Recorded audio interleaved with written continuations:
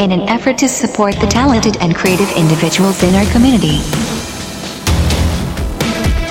We give you the Carpe GM interview series.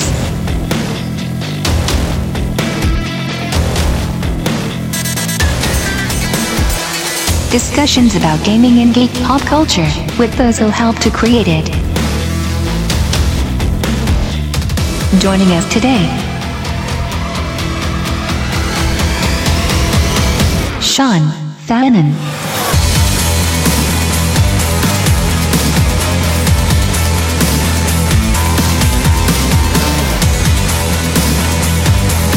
Prepare to be inspired. Hello, Internet. Welcome back. I got the opportunity to go to Gen Con 2014 this year. I was only there for a couple of days, but I got a couple of really good interviews. This is the first of which I'm going to present for you. One of my most popular interviews so far have been with Sean Fannon of Evil Beagle Games. Just always a fun conversation, and I made sure to make it a point to sit down with him and meet him in person and have a nice chat with him once again. So, Sean's been in the industry for quite some time, so it's he's always a wealth of knowledge about the goings-on in the gaming industry and what it means to be a game designer professionally. So, always very happy to sit down with him and have a chat, and this was no exception. This is a fantastic conversation. I had a lot of fun with it. Sean's been in the industry for quite some time. He's got a lot of stories to tell, so you'll hear some of that stuff in here. I'm not going to waste your time just listening to me talk. You need to hear the man of the hour. So here he is, game designer, writer, ex-CIA agent, and all-around RPG rock star, Sean Patrick Fannon.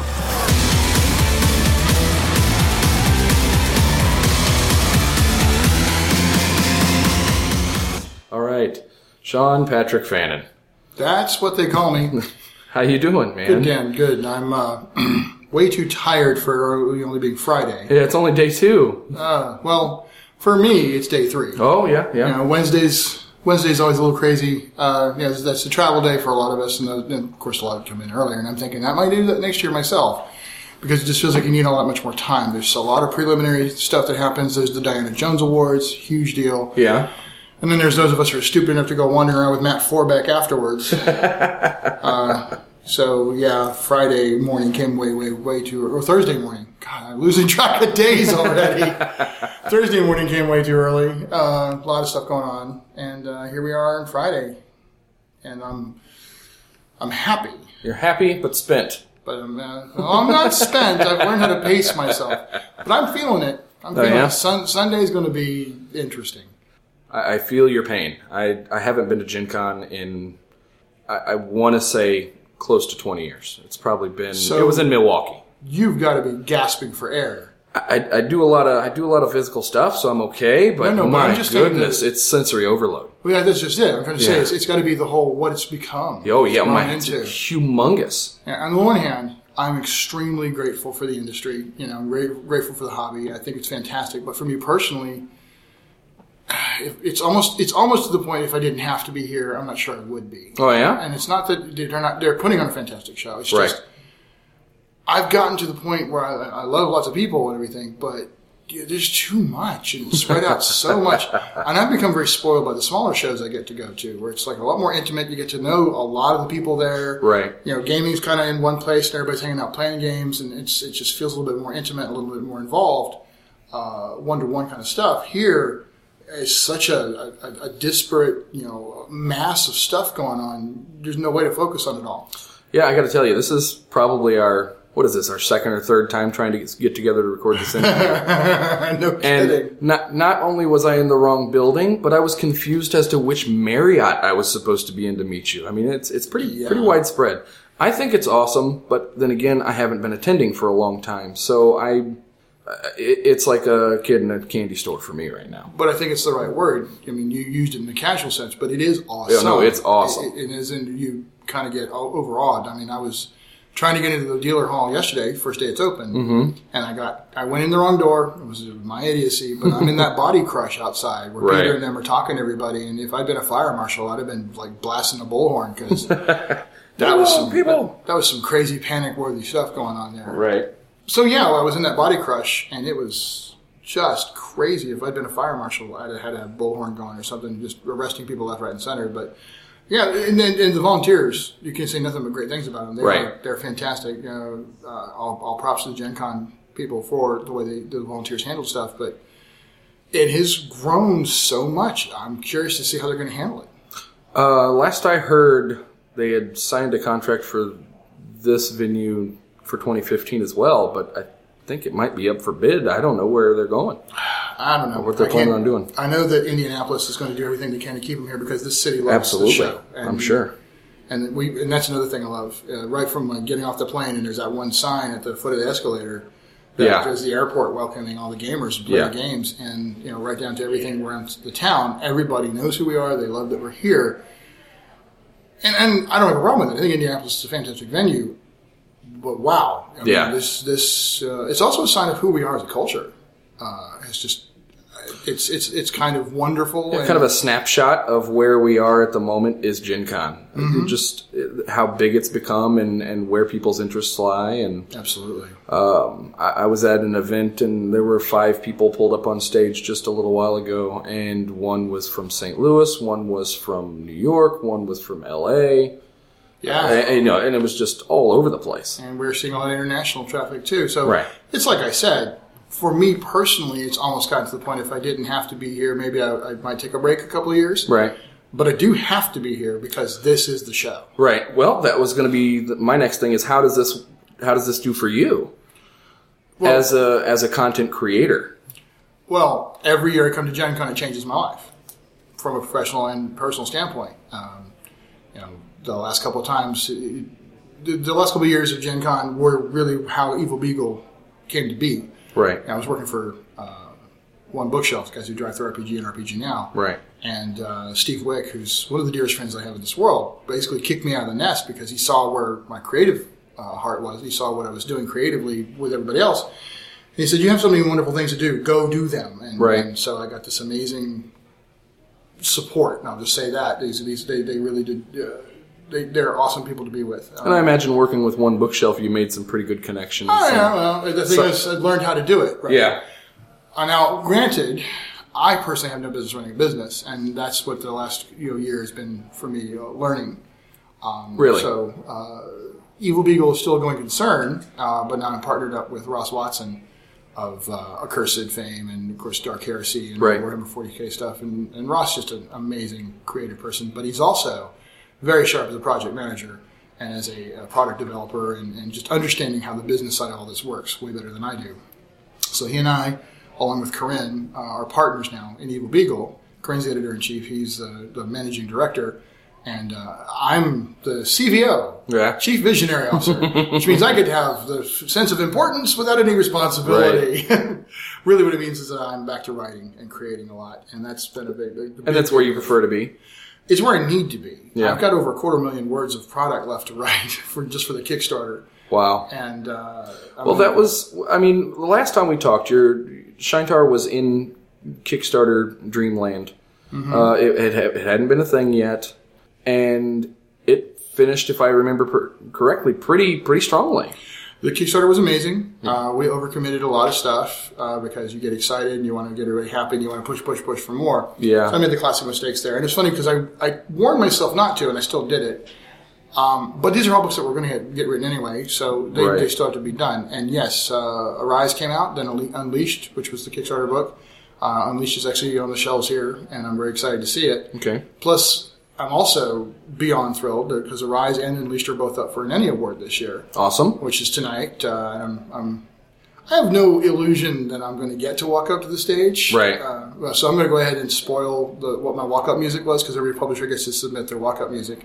I picked Atomic Dog because Evil Beagle Games. Right. Wow, yippee-yo. So that's what you would have heard if I'd won. But I'm just going to be thrilled to sit in the audience and see. Legends Arise is up for Best Rules, which just jaw-dropping for me. That's prestigious. That's good. That is an acknowledgement of my craft as a game designer, and I still get a little choked when I think about it because it is a huge thing just to get on that list.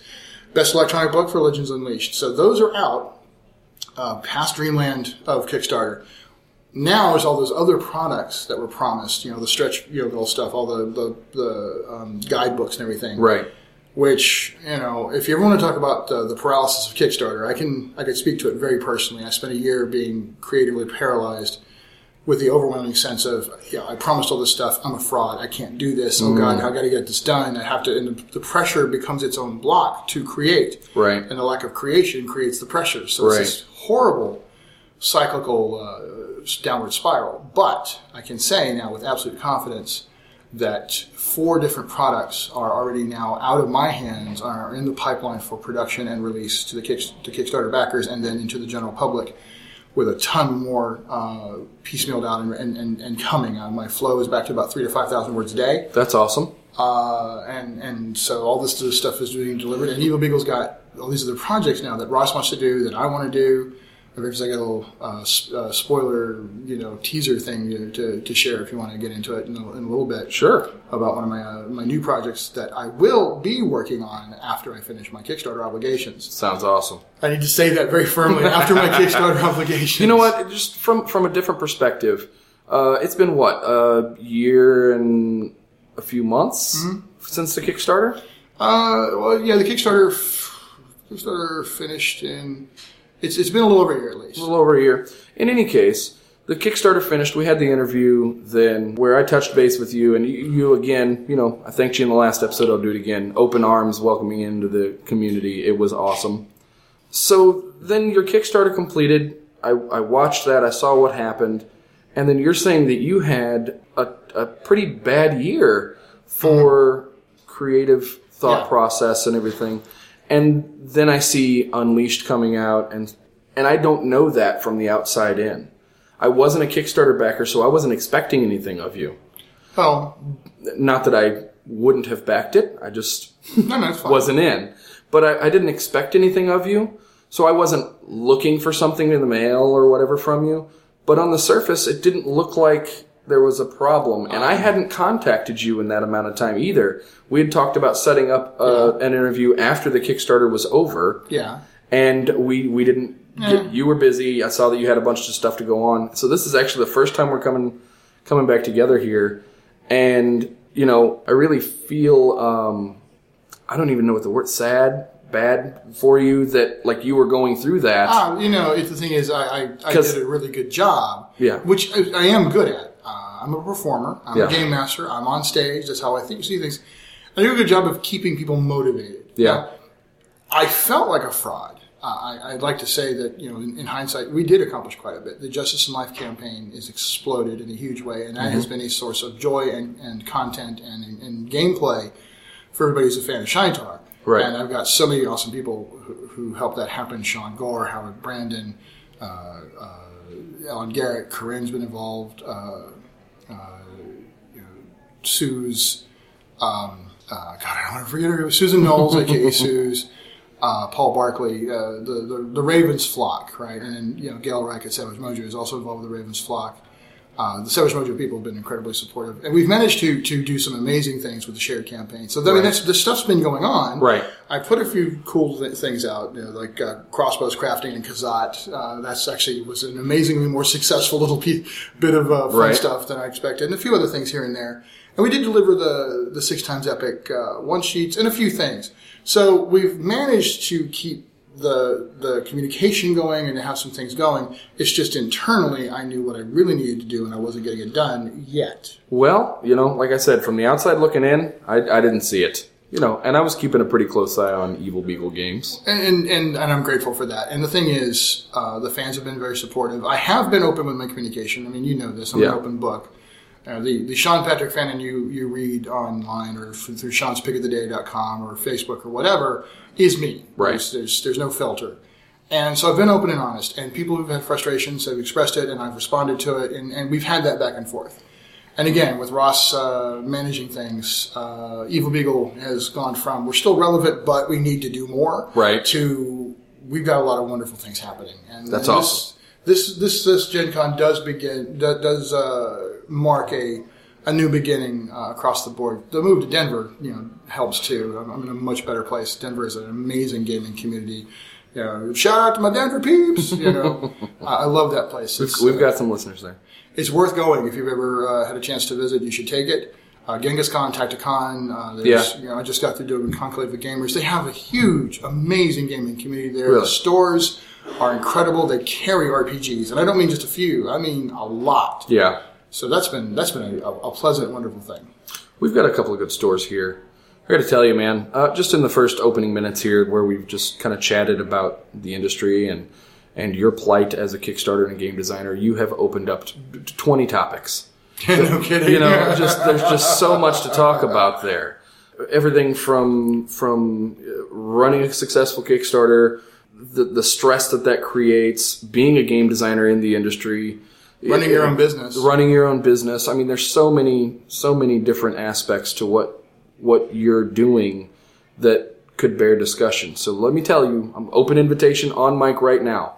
Anytime you want to talk about a specific aspect of the gaming industry, give me a call. I'll give you the mic. Well, let's just make a semi-regular thing of it. Sounds good. We'll pick a topic and we'll riff on it. And we'll get Ross on. I mean, he's got a lot of cool things to talk about too. If you want to talk about women in gaming, Corinne would be a good person to have on as well. Awesome. Let's do it. Let's put that. We're held to it now. Everybody knows. Yeah, we're stuck. We're stuck. But so it's not like I have a problem talking. Right. That is one of my strengths. Is what keeps me in this business. Right. I love entertaining people. And that's what drives me to do this. I think I'd have to come to Gen Con because just one of the things I'm doing here is I'm running games, right? Right. And as a creator who's a professional in the industry, sometimes it's the hardest thing to do because of all the other things that you need to be doing. Right. Work on the floor, business deals, blah, blah, blah. But I set up to run 3 games because of the way this show is. I mean, when they opened up registration, those games were gone. Right. Like within seconds. Right. So, once again, I got to remember to put an announcement out across my Twitter feed at some point and figure out when I'm going to run that special 4th game I promised, just for all the people who weren't able to get into the 3rd, or right. 1 through 3. And it's still my most fulfilling moments is at that table. Well, that was going to be one of the questions I wanted to ask. Was you've been through the Kickstarter, you've been through the writer's block, you've changed your business model, you've opened your own business, you've went on to follow your own creative path. How has that changed your game? Your gameplay at all, other than you're running your own stuff? Well, it's funny you should say that. Of course, when you first start, it's all about the game is a marketing tool, right? Getting people to play your game is itself a marketing thing. The home game less so. That's just because I get to be with my friends. Though everything I do, everything I come up with, everything I create for my home games has potential as additional content for anything else I publish and do. One thing that has definitely come up. And I was about to say, no, nothing's changed, but that's not true. I'm even more desperate to play than I ever was before. Is that because of the workload that you're dealing with? Well, because I live in Shinetar. I run Shinetar because it's what people want to play. So do you play Shinetar through that? Or are you trying to play like... No, I did. Lee Ballou was very, very kind to run an awesome game for me back home when we were living in Huntsville, and I'm going to miss it. Princes and Pirates, so I got to play a Corinthian, a very badass Corinthian named Vesh. Yes, let me tell you about my character. Anyway, but that was an awesome It's all right. We accept gaming stories here. But I got to play in my own world, and thanks to Sean Gore, who is the manager. Jesus, you just opened up the door for another topic. What's it like to play in a game that you? Yeah. How's that feel seeing that? And of course it's a mixed bag. Sean Gore, Lee understood my world, and he understood the nature of what Shinetar is. So that was a joy. I have played Shinetar under people who didn't get it at all, and it completely. The word perverted, I hate to say it, but it changed it so dramatically it wasn't fun for me.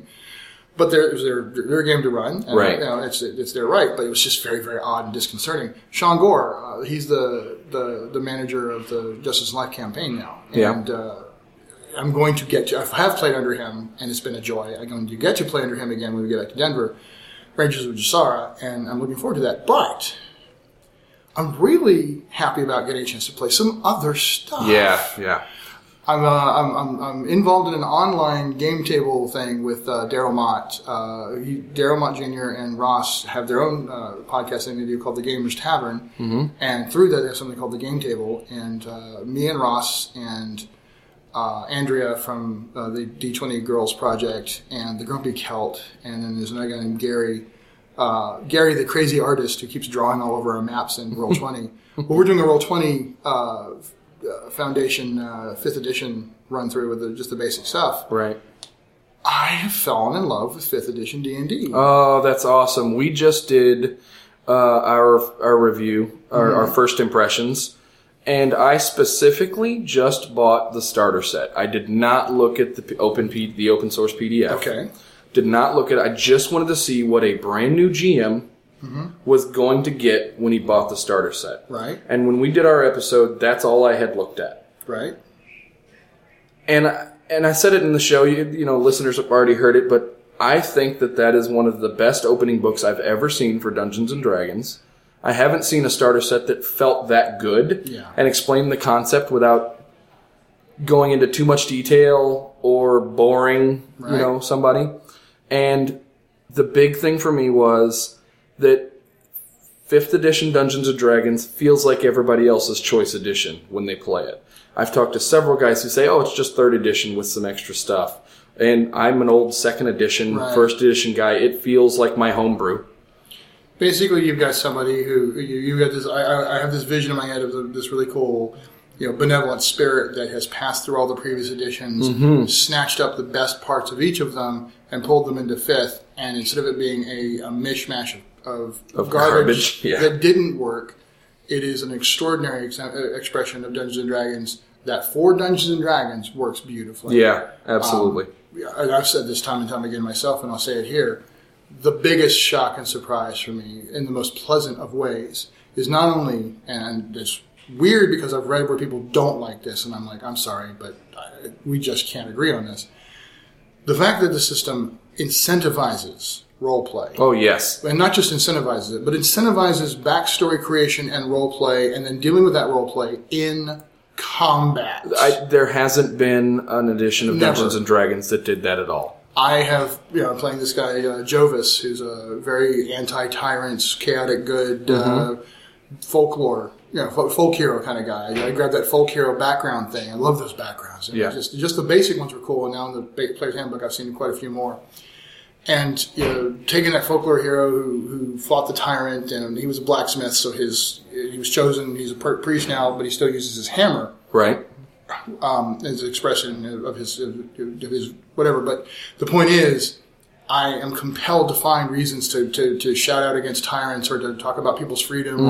And I do this because inspiration, right? The ability to get an advantage when you need it. Once you've used it, it's a 1-0 thing. You got to get it back. And to get it back is to be in character and to do it in combat so that the GM is compelled to give you inspiration back. So that role play and combat decision, they won me. Well, they won me on the inclusive language thing when I read about the brand welcomes expressions of any gender identity, trans, absolutely, and all that stuff. That was going to get me to buy the book just to support that message. Okay, but playing the game, boom, I'm in. So, what do you think about the advantage disadvantage mechanic? Oh, it cleans so much stuff up. I love it so much. Well, here's the thing. I mean, it's an abstraction. It's a beautiful, but it's a fantastic abstraction. Their stated premise of rulings, not rules. Right. I think is the perfect foundation. And Mike Merles, you and everybody else, I'll say it again publicly. I keep calling your name out. I'm tagging you out. I'm calling you out, man. Good job. I'd love to shake your hand. Yes, absolutely.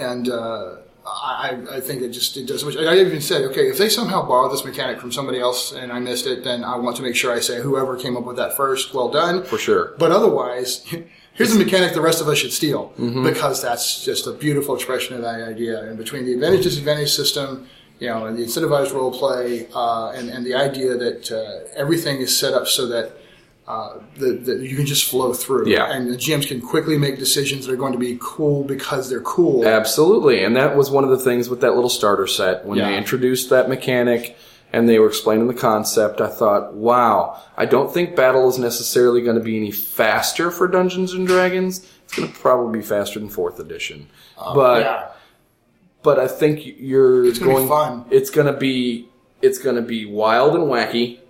It's going to be because the advantage-disadvantage mechanic pretty much ensures that you're going to fail or you're going to succeed, depending, statistically. It really, I don't even want to run the numbers at this point. I'm just going to say that this is a game that this iteration makes me want to find 5th edition games, as opposed to being drug into other previous editions of Dungeons & Dragons because I wanted to play something and that's what my friends were playing. Right. This is where I am actively looking for cool 5th edition games. And I'm lucky because Ross Watson is a huge Birthright fan. Right. And he's going to run a 5th edition driven Birthright game. And I've already made my Paladin because it's the first character I always make when I have the new edition. That's funny. I always try to make Indiana Jones. I just see how the system will Well, for me, it's always that knight on the hill, sword gleaming in the sun against his many enemies, fighting for the great. And that's when a system can express that for me, that cinematic moment. And yes, I will say this, 5th edition D&D is the most cinematic action-adventure version I've ever seen. And Absolutely. That's my style of play. Yeah. So yes, back to the original circle back around. And getting to play is a huge deal. And I'm looking forward to some other opportunities to get to be a player as well. That's what's changed for me. Okay. Is that, now that I've reached the point where, I have something out there that people love, and I had, I've wanted to promote that. So all my focus was that rule system and that setting. I'm still a Savage Worlds guy through and through. Right. I'm still happy to find another Savage Worlds game that I can play in. But I'm much more about, let's try some new stuff. Got to try Fate recently, really enjoyed it. I'm looking to try some other games out. And that's kind of cool. That's a good feeling to be back to where, I'm not just all about this is the one system and I must promote and pimp this system because that's my job. Now it's kind of like, I've succeeded at that. That's cool. Let's be open to all these other cool designs. Have you encountered the situation where you feel like, okay, I have to play this game now because I need to work on this thing, or I have to play this game now because I need some inspiration for this setting? I've done it a few times. Does it feel wrong? No. It's like reading a book or doing some research. Okay. Right? It's the same concept. If you're sincere about your craft, right. You do the research, and that includes playing games that kind of take you towards ideas. And I've actually been doing that for a while. Early on, I mentioned I might have a little teaser thing to throw out there. I've mentioned this in a couple other places. One of my side projects. This is instead of watching a movie, I'm doing this in my free time, so it's not interfering with my Kickstarter stuff. But I have a system called Handfuls of Dice that I have started working on. Sounds like you've got me. Who doesn't like handfuls of dice? Exactly. Bearing in mind that as a kid I did a system of my own called Star Chasers, which I still actually have friends of mine who go back to that. And I'm like, okay, well that was my kid game, right? Right. But I've never done from scratch my own game system until now. And it's my love letter to champions, which is where my career started back in '88. It's a long letter. But the whole handful of 6-sided dice, and you count the sixes for something. In that case, it used to be for body, but in this case, it's for a different mechanic. It's called boosters. And you roll 3d6, although using the Fannon protocols from way back when I did champion stuff, so it was the roll high mechanic. But that's it, right? Just the basic roll 3d6 for actions and roll big handfuls of dice for your results. But the mechanics are different because of the player empowerment idea, the narrative control concepts, in that moment you can play with these cool mechanics, this economy to do the knockback or to do the cool stunt or to do the cool scene. That's the play that I'm having right now with my rules design. As it's a love letter to champions, but it's also a love letter to a number of other great games. There's a little bit of a nod to the roll and keep concept from L5R and 7 Cs and all that. So it's a love letter to some of my favorite design ideas, as well as to modern design thinking, as I said, player empowerment and cinematic adventure kind of stuff. So that's something I'm playing with, and towards that, right? I've been playing every superhero system basically that I could get my hands on and take a few minutes to mess with, right? And tangentially to that, connected to the Greater Than Games Sentinels of the Multiverse, which I am so in love with that game. One of my co-hosts, Brian, he absolutely adores that game, and they're St. Louis locals, so I'll be getting a hold of them soon. Just ran into the guys in the hall, and we promised we'd talk about some cool stuff. And I can't get into any of that right now, but let's just say I'm talking to the Greater Than Game guys, and we have some really cool ideas. You heard it here first. Yeah, that's we know we would like to work together on some cool ideas. Awesome. And again, I've been playing that game almost, as far as non-role play, that game has dominated our table. Oh, yeah? So, and again, all it's done is just inspired me towards the superhero thing. So yes, the things that I'm most well known for as a creator are superheroes and fantasy. obviously I've expressed the fantasy pretty huge. Right. I'm ready at some point to get back to doing some superhero stuff in parallel with everything else that we got going on. Do you ever write? You ever try your hand at comics and such? It is one of my great unfulfilled ambitions. Any comic industry guys out there want to, talk to me? I'm here. It is. I would love to write a comic book. I'm actually working with a couple of artists, so I'm talking about starting something. Well, now you've got my attention. Like I said, I've got a setting that I've been working on that comes from my Champions days when I was in charge of the Champions universe. I had some really interesting ideas about a more integrated approach, a more holistically organic, internal consistency kind of thing with superheroes. Which the setting's called Modern Gods, and I've been playing with it for a while, and still working on it. So I got some thoughts along this line of telling classic feeling superhero stories with a modern sensibility and a world that's very believable and compelling with all the craziness that goes on with superheroes. So it's a passion, it's a love. Awesome. Okay, so we've covered a lot of ground. Right. Let's talk about specifically what you're doing right now. Again, the show kind of is an encapsulation of all that. Mm-hmm. I'm back to heavy work on all the Shine Tar stuff to fulfill the Kickstarter, and also just to put this major product line out for Savage Worlds fans and for Shine Tar fans, and basically specifically for Epic High Fantasy fans. A lot of dark fantasy out there. I'm very pleased to have Shine Tar fulfill this role of, okay, you've got your Game of Thrones and all that, but here's your fantasy version of Star Wars, and your it's like Lord of the Rings meets Die Hard. That's really the tagline for Shine Tar. So we've got a lot of that going on. Other stuff with Evil Beagle, we've got some cool games that I'm looking forward to a chance to announce what we're going to be doing with that, and some novellas and some other things that we're playing with in the background. Neat. I'm also working very closely with Savage Mojo, who did all the art, graphics, and everything else for the core Shine Tar books.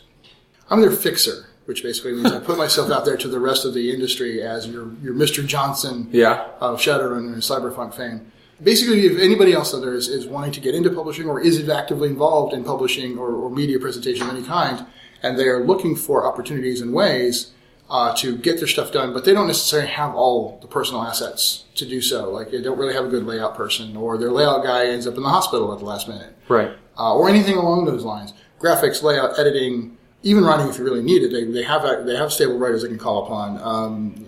Covers, anything involved in producing a book or other kind of media. They even do videos. They did Kickstarter management for me. They actually managed the Kickstarter from the technical side. Savage Mojo is really good at this, and I'm such a fan that I'm helping to promote them here at the show, and I am involved in that. I'm a continuing part of that team. The team's also my family. I mean, these are people I love, and we have a great relationship. So I'm doing a lot of that kind of work as well when I can, and especially here at the show.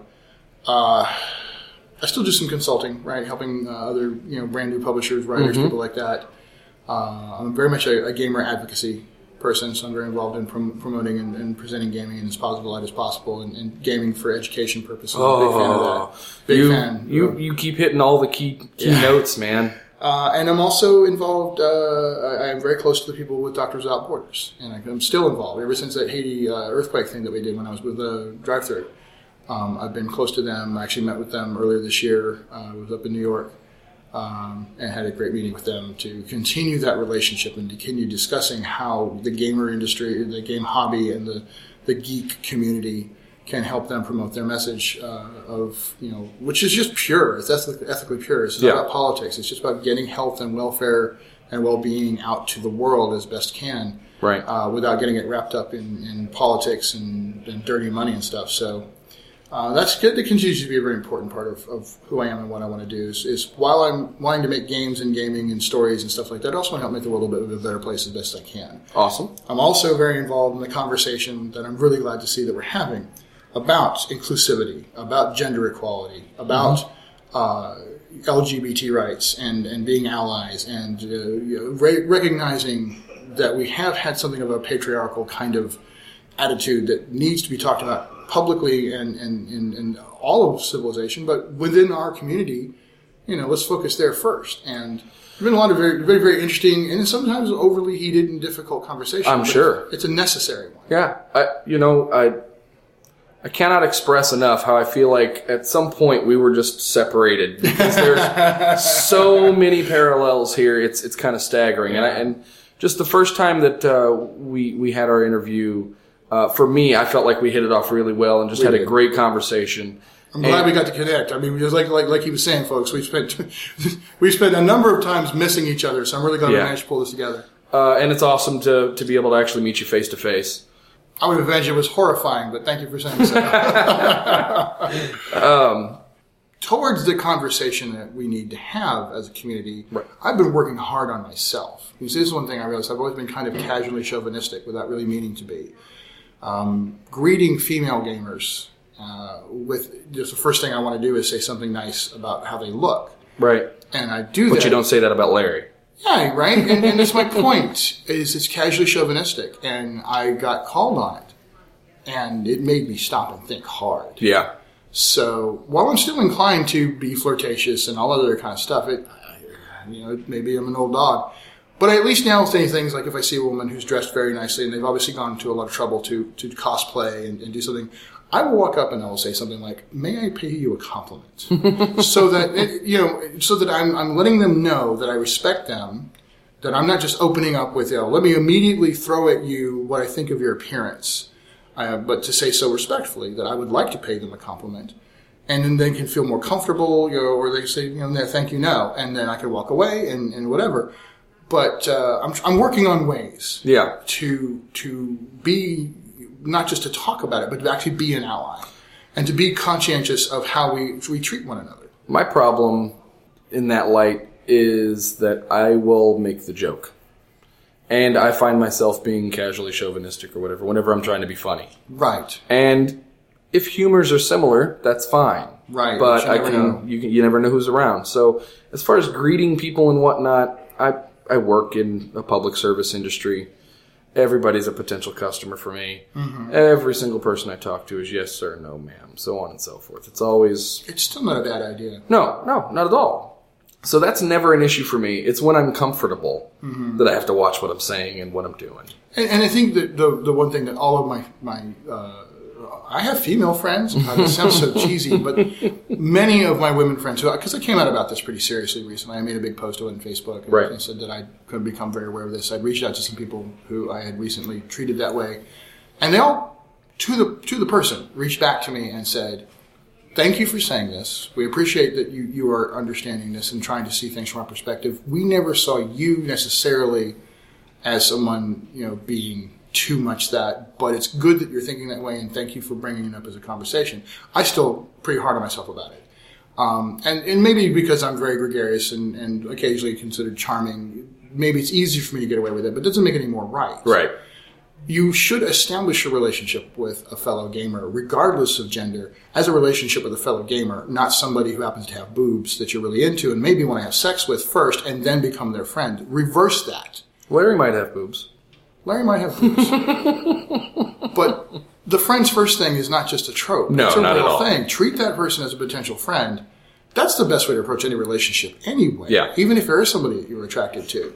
And so that classic we're all socially awkward thing. All right, well, you know what? Here's our bridge. Let's get over it. Yeah, you're all socially awkward, which puts you all on the same social standing. And start treating or each other at the with more very respect. least, if the person that you're dealing with or that you're trying to meet or whoever is a member of this community, they understand that members of this community are socially awkward and probably are a little bit more accepting of that behavior. Right, but they're still going to appreciate you're making an effort to be polite and respectful. Right. And that's what we got to all do. So, but that doesn't excuse, whether you're socially awkward or not, doesn't excuse offensive behavior. Blatant sexism, blatant chauvinism, blatant intolerance, all of that. If we're all going to talk about making the world better, which we do, we're gamers, and gamers have always kind of had that general perspective, at least to my way of thinking. There's been a large portion of us who have. Let's make sure we're doing that for our own. It's pretty much anytime that you hear the word dreamers used in a sentence or as a statement of station or quality, you can probably swap the word gamers in pretty effectively. I feel the same way. And dreamers make the world spin. Dreamers make the world easy. Dreamers make the world fun. Dreamers can sometimes make the world terrible, but depending on the dreams. depending on the dreams. But most of the time, you can swap the world gamer out. And we are a powerful entity. Gen Con Indy, 50,000 people. Actually, that was last year was 49. I don't know what they've come up. The estimation now is getting pushed into 70,000. 70,000 people. Are you kidding? That's the numbers I've heard. Wow. Okay. 70,000 people converge on Indianapolis. The mayor of Indianapolis has said clearly that the two most successful, profitable events for this city ever have been Gen Con and the Super Bowl, and Gen Con's the only one that happens every year. Wow. This is him basically admonishing the rest of the city. So this is the Geek Super Bowl every year. This is the Geek Super Bowl. Live from Geek Super Bowl 2014. That is awesome. Here we are. So just having that power, it is a force to be reckoned with. And this is just one event. Right. And this is why Doctors Without Borders reached out to me, because they recognize the power of this community. And at the same time, they recognize that we don't have the same kind of agendas that other contributors would. So there is a social conscientious aspect to who and what we are that we can leverage and are starting to do so. And that's a conversation I'm proud to be a part of. Awesome. Well, Sean, I've got a couple quick and easy questions for you, and I just would like to just rattle off an answer for me. You got it. Number one, give me an example of your favorite creative spell or item use. Like, for instance, levitating the rock over somebody's head to drop it. Or creating the Molotov cocktail. I don't know if I can use the word favorite because it is so painful. Oh, that's perfect. That's exactly what I'm looking for. Because again, from a GM standpoint, dear GMs of Savage Worlds who are using Shantar's rules, I apologize now for the applications rules. The application spells for Shantar Legends of the Rise are probably a huge reason why it's up for best rules, and I'm proud of that. Okay. But I am also ashamed of the pain that it is causing GMs. There's a couple of very creative usages. Patrick, you if you're listening, you'll get a kick out of the explosion that also heals, which taking the ability to manipulate spells and cast them in big ways, and it is an explosion that is selective and it does damage only to the bad guys, while at the same time everybody who's an ally inside there gets healed. Right. But the worst of all was the Lollipop of Doom.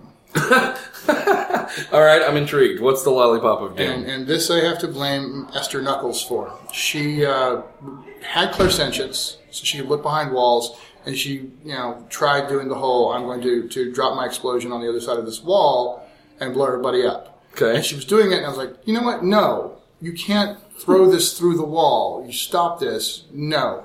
You actually have to have a passage. So she went and took the application rules. She took the jet power, which is, jet is basically 12 by 1. You could lay a ruler down on the table. Right. And that's a line of damage. And it's a heavy weapon effect in Savage Worlds, which means it blows right through walls, no problem. So she used the application to take jet and link it to blast. So she'd lay the ruler down across the wall, and then the blast on the other end of the jet, creating what on the table looked like a gargantuan lollipop. And everything on the line or everything inside dies. And so the Lollipop of Doom was a creative answer to my saying no to something she wanted to do. So she found a way around, and I had to say that's the most painful but yet beautiful use of that kind of creative spell thing that you're talking about. What have you done? The Lollipop of Doom. It's entirely my fault. Doom. Yeah, she's a walking siege weapon with that thing. So. That's awesome. So GMs, watch for the Lollipop of Doom for sure. Shantar, yeah. So there's that. One more quick question. What's your favorite house rule? Ooh. Wow. Oh, man. See, that's not my favorite house rule. Favorite house rule. I'll ameliorate. Well, okay.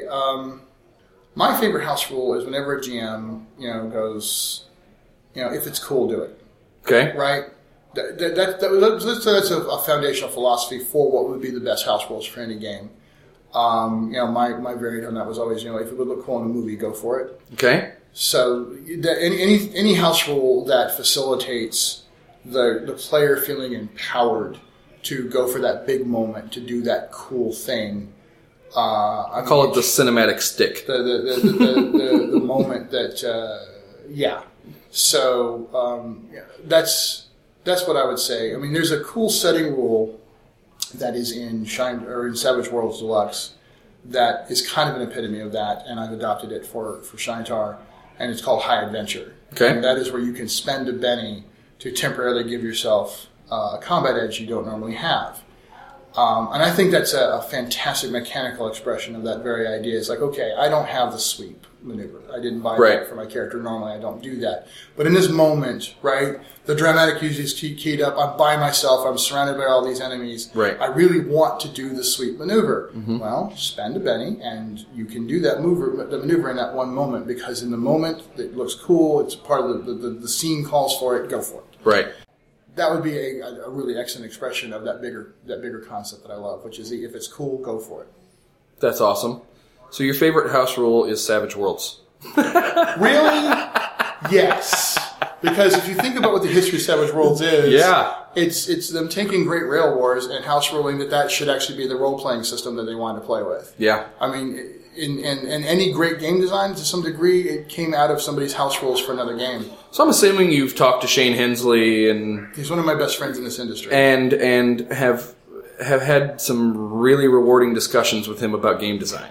Well, the thing is, we work very closely together. Right. I mean, my name's actually in Deluxe as one of the contributors, and people know that I work very closely with him. We are, in fact, anybody who saw his Twitter and his Facebook feed knows that he was messing with me on the trip here. Because he was in the Denver airport, and he was like doing selfies with me with my back turned. I had no idea he was there. So you have to realize Shane and I really are that close. And, that's great. When I first started talking about what I wanted to find a system for Shinetar, he contacted me, gave me 3 free books, and said, "Go, create." Awesome. So we do have lots of conversations. I've actually got a great story about that. Shoot. A few years ago, the first time I ever did the Gathering of Savages, which, by the way, was my idea. The whole Savage Saturday Night Gathering of Savages thing, I created that. That's awesome. That's right. I'm totally taking credit for that. It was at Con on the Cob quite a few years ago. Andy Hopp convinced me to use Con on the Cob for the idea, and it just so exploded. Everybody showed up. Shane was there. The whole Savage Wars crew was there. Right. All the major. There were not that many of us as third-party guys at that point, but we were all there. And one of the guys who first ever ran Savage Worlds for me, Chris Casera, was there, and he was running this really cool sci-fi, bug hunt kind of Space Marines versus bug hunt kind of game. And we were all playing. I remember Shane and Clint Black and a couple other guys decided they were going to go Iron Man, which is to say they were going to not spend any bennies. Okay. I'm like, okay, you guys are stupid. I know how bad this game's going to be. Mm-hmm. Somehow my character kind of became the sergeant or whatever. I think I picked the leadership character and had some leadership edges. We had been using a house rule that basically there's a thing you could do where you got a good roll, you could take the initiative cards, or you could take additional initiative cards and trade people's initiative out. Okay. Right, and this is just something I had come up with, and Chris really liked it, so he was using this rule that I'd come up with. Well, Shane sees this in play, and he looks over at Clint, and he says, that's really cool. I don't remember when we came up with that. And Clint's like, we didn't. That's Sean's rule. Okay. And then I see the thoughtfulness. And then eventually we start seeing this edge. Right. with the ability to... And the thing is I was glad of that. We all share openly. It's a very open, collaborative community that Shane creates amongst those of us who do this stuff. All of my stuff, all my rules, any other publisher doing Savage Worlds. Yes, I'd appreciate it if you'd say, hey, this came from Shinetar. Right. And that's all I ask, because I want those steps out there. So, for example, Accursed and coming up, Nova Praxis and Savage Worlds rules, as I like to call Savage Praxis, they're both using variants of the resource die, which is one of the other rules I came up with in Shinetar. Which I get a lot of compliments about. I'm really, really thrilled about that, because who wants to count copper pieces? Get on with it, right? So these are the kinds of things that we do, but that was just a really funny story that Shane was like, and I understand that, wow, I don't remember when I came up with that. Well, you didn't, I did. Oh, okay. That's good. It's in the book now. But and exactly it. It's exactly it. So it is that kind of collaboration, right? We all feed off each other's cool ideas.